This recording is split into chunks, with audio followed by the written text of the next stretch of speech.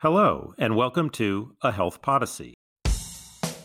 On average, immigrants are more likely to have better self-reported health status and lower incidence of chronic health conditions compared to US-born adults.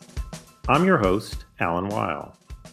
The number of immigrants living in the United States has increased fourfold since the 1960s, with 1 in 7 residents now an immigrant.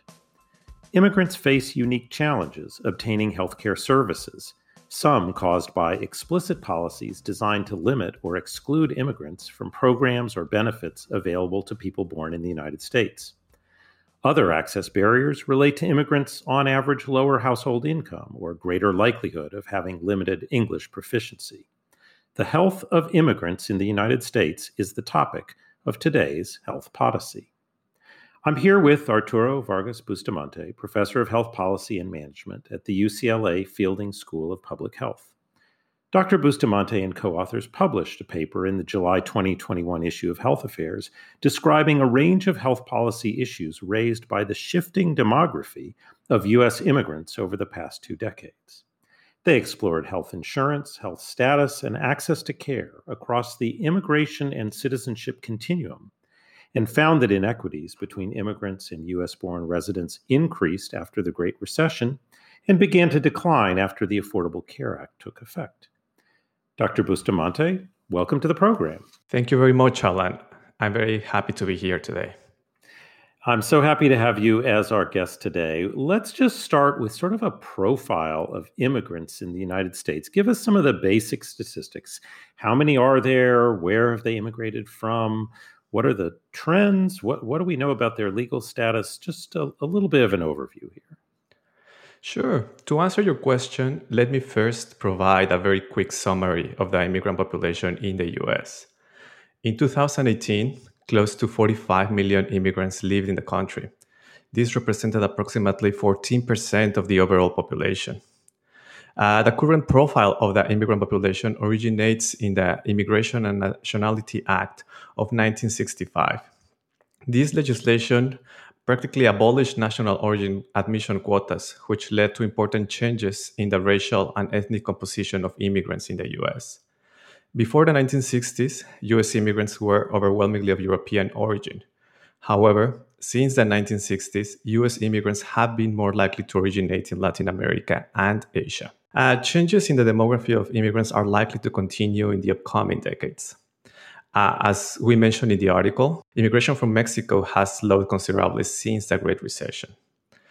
Starting in 2009, the US has received an increasing share of Asian immigrants, while the flow of Latin American immigrants started to decline. If present trends continue, immigrants from Asia are projected to become the largest group of immigrants by 2055.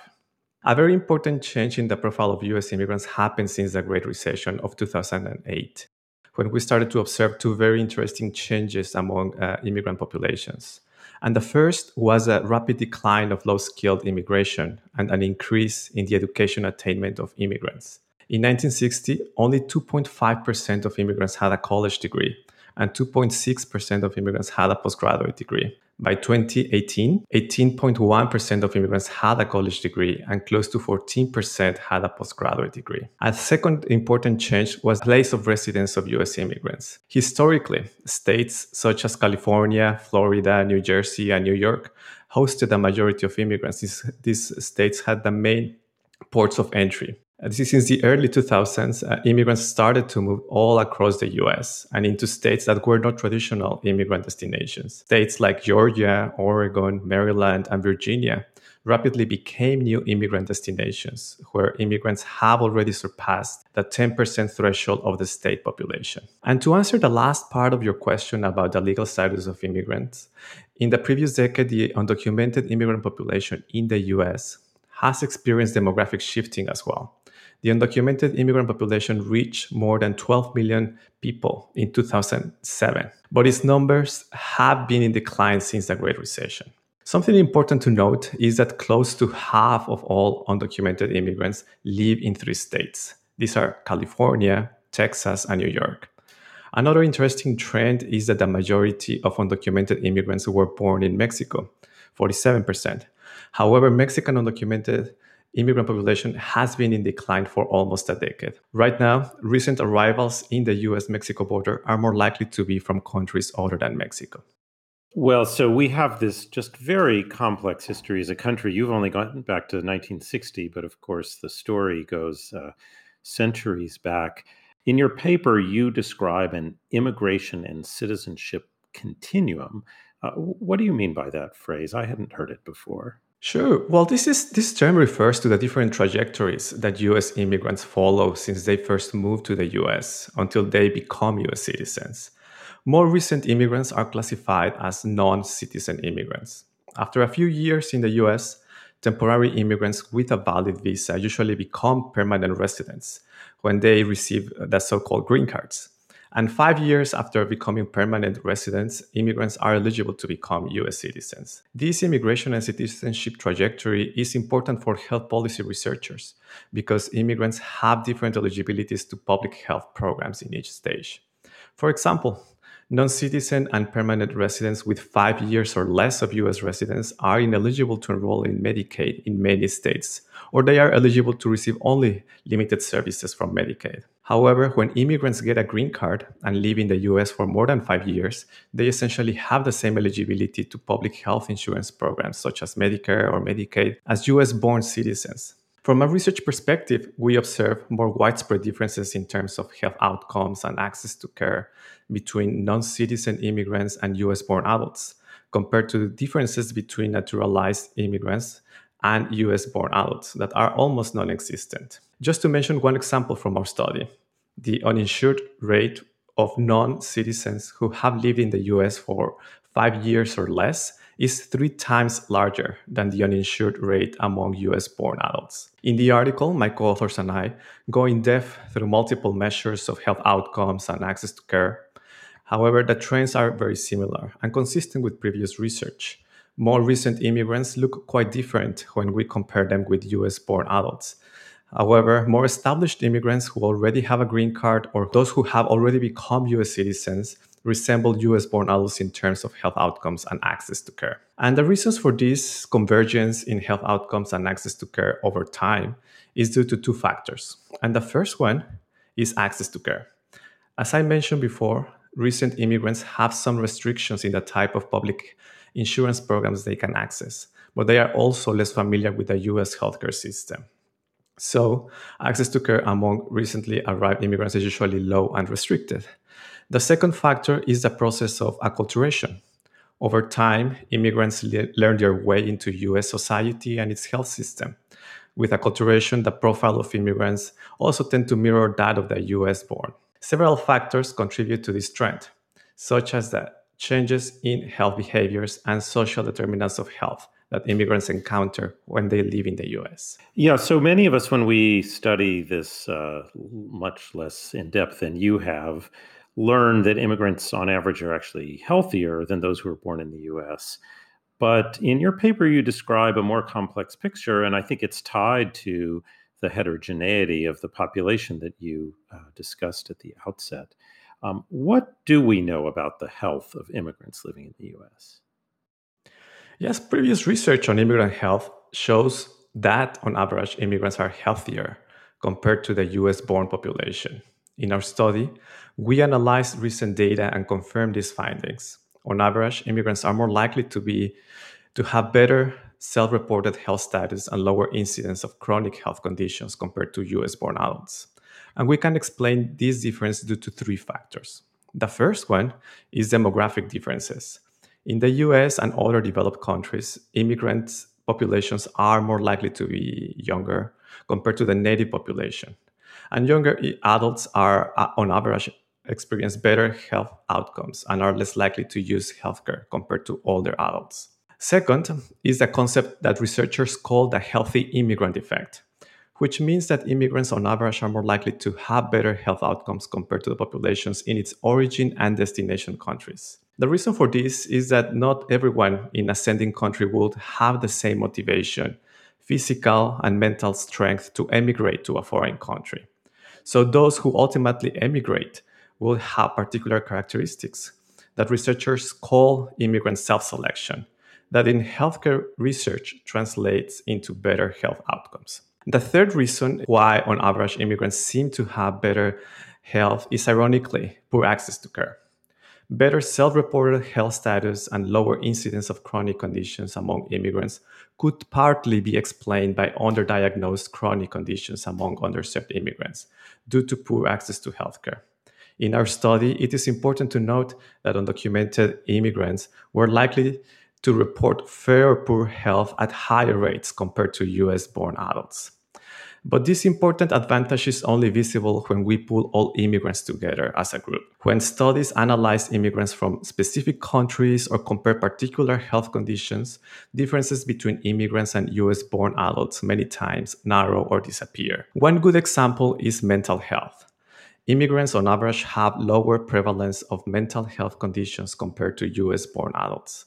However, when studies look at immigrants from countries experiencing war, violence, and conflict, immigrants report much higher prevalence of mental health conditions. So differences with US born adults narrow or disappear. Well, you've given us a very thorough picture of the health status of the immigrant population.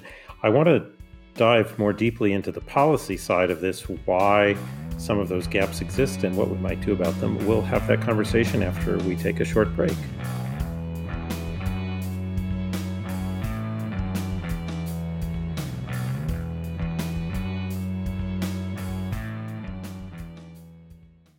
COVID-19 has reshaped American life. Along the way, Health Affairs has published research and perspectives on the novel coronavirus. Our free COVID-19 Resource Center collects blogs and fast-track journal articles, so you never miss the latest perspective from the health policy community. Highlights include an audio series from NYC Health and Hospitals on their early response efforts. Visit healthaffairs.org/COVID-19 to stay up to date.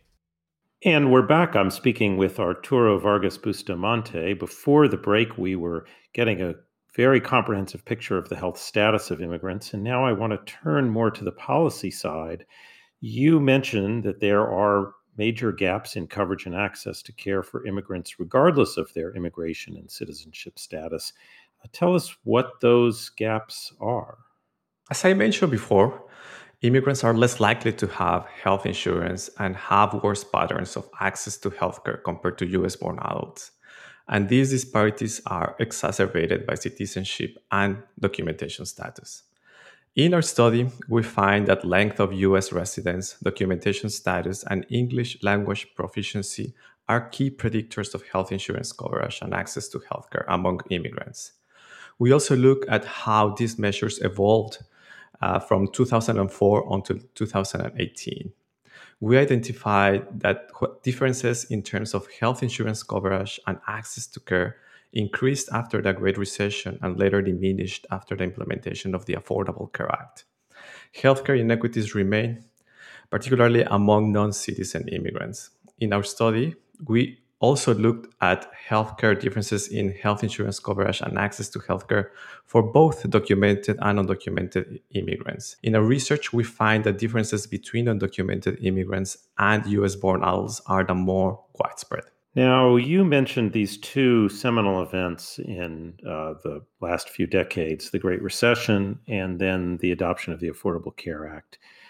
You talked about how the composition of immigrants changed in the wake of the recession, but there were some policy changes in the Affordable Care Act that affected coverage for immigrants. Can you describe how health insurance coverage for immigrants has changed in the wake of the ACA? Yes, in our study, we find that the ACA had very positive impact by reducing inequities between the immigrant population on average and US-born adults. However, important differences remain among immigrants. The main reason for this is that the ACA increased eligibility among legally authorized immigrants. These are documented immigrants, but it excluded undocumented immigrants. This left this population ineligible to access the health insurance exchanges, for example, or the Medicaid expansion in some states that didn't expand Medicaid. One of the interesting statements in your paper is that the U.S. healthcare system is largely unprepared to deal with an aging immigrant population. I think much of the public attention to immigration and immigrants is to younger people as they are making their way into the country. But again, we've had a large immigrant population for decades and since the founding of the country. What do you mean when you say the system's unprepared to deal with an aging immigrant population? Why do you say that? Right. The immigration research community right now is coming to this realization, right? And as we discussed in this study, an increasing number of aging undocumented immigrants who have lived and worked for many years in the US are still ineligible for Medicaid and Medicare. Before the 2000s, this was not a big problem because circular migration eased the healthcare demands from aging immigrants without a legal status. Just to make sure, circular, I assume, means people come here and then when they are at the later stages in life, they return to their country of origin? Right. Since many times immigrants came to the US, worked for a few decades, and then they came back to their home countries where they spent their older adults' lives. So this is the process in the immigration community that is called circular migration. More recent immigrants, however, are more likely to settle in the US. Immigrants are also aging faster compared to US-born adults. In fact, the aging process among immigrants is currently faster than the aging process among the US-born population. If present trends continue, longer periods of US residence and a declining number of new immigrants significantly contribute to patterns of immigrant aging. From a health policy perspective, the US healthcare system is largely unprepared to deal with aging immigrants, particularly uninsured immigrants who live in states where they are ineligible for Medicaid and undocumented immigrants who are ineligible for Medicare. Aging immigrants may even find it challenging, those who are documented, to qualify for Medicare since they need to account for at least 10 years of Social Security earnings to be eligible. We focused a lot on the health side of immigration policy, Medicaid eligibility and the like. But of course, all of this plays out in the context of a broader set of policies with respect to immigration. Are there particular aspects of those policies that you view as either supportive or potentially harmful to the health of immigrants? Sure, immigration policy has great potential to improve health outcomes and access to care among immigrants by expanding eligibility to public health insurance programs. In our study, we recommend that immigration reform should close the coverage gap left by the ACA among US immigrants, particularly in states that have not expanded Medicaid. We provide two examples of Medicaid coverage expansion to undocumented young adults and older adults in California. These are examples of policies at the state level that can partly address healthcare inequities between immigrants and US-born adults. However, previous research shows that increasing eligibility is not a precondition of optimal use of health services. While immigrant families may be eligible for certain health services in the US, they may choose to forego needed healthcare and social services as a consequence of restrictive immigration policies. In the long term, the underuse of healthcare due to fear of immigration enforcement can have negative health outcomes among immigrants by discouraging access to needed care. In fact, the criminalization of immigration policy that has happened in recent years negatively impact health outcomes of immigrants through added stress about the consequences of immigration enforcement in mixed status families. The criminalization of immigration enforcement through stringent immigration policies has also contributed to overcrowding in detention facilities, which can lead to outbreaks of infectious diseases such as COVID-19. This is why one of the main recommendations of our study is to include public health considerations in immigration enforcement to respect the human rights of repatriated immigrants. To conclude, our study recommends increased access to affordable health insurance coverage to help protect immigrant household incomes and encourage optimal access to healthcare. While the odds of comprehensive immigration reform are low, in our study we provide examples of incremental reform at the federal, state, and local levels that can partly expand healthcare to underserved immigrants. So I want to ask you questions that I didn't prep you for, and I'm not sure how we'll use them, but they've come up and I want to just get your take on them. So One is we think of Medicare as a universal program for people over 65, but as you point out, if you don't have 40 quarters of Social Security income, you actually aren't eligible. And for younger people, where we have unfortunately large numbers of people who are uninsured, we have various types of safety net systems in place. But for older Americans, where coverage is almost universal, those safety net systems just sort of don't exist because the numbers are so small. So what are the implications of being an immigrant who's over 65, aging without access to the program that we consider the cornerstone of universal coverage in this country, and that is Medicare? Right. Like many times, even immigrants contribute to Medicare, as some research that we cite in our paper shows, but they are not eligible for it, mostly because they use the Social Security numbers of other people, or because they are not US citizens at the time that they become eligible for Medicare. So the implications are huge for this population because older adults are in need of better coordinated care for different types of conditions. The aging process among immigrants is also likely to be to require more care compared to the aging process of people who have regular access to healthcare. So it's a population that has potentially higher need of comprehensive, well-coordinated healthcare that is currently available through Medicare for those individuals who are eligible for it. However, if immigrants are not eligible for it, they could access community clinics in the safety net systems. However, that regular access to providers, prescriptions, their physical therapies, and all the services that are available through Medicare are not available to them. And over time, this could potentially increase the vulnerability and worsen access to healthcare and health outcomes among these aging populations. Well, I've learned a great deal about a very important subject, and it's complex and one that is certain to be with us for some time. So, Dr. Bustamante, thank you so much for joining me on A Health Podyssey. Thank you very much for having me. Thanks for listening. If you enjoyed today's episode, I hope you'll tell a friend about A Health Podyssey. Health Podyssey is produced by Health Affairs, the leading journal for health policy research. The team behind the show includes Patty Sweet, Jeff Byers, Julia Vivolo, Sarah Kolk, and Sue Ducat. Like the show? Subscribe to A Health Podyssey on Apple Podcast, Spotify, Stitcher, Google, or wherever you listen to your favorite podcasts. Thanks for listening, and have a great morning, day, or evening.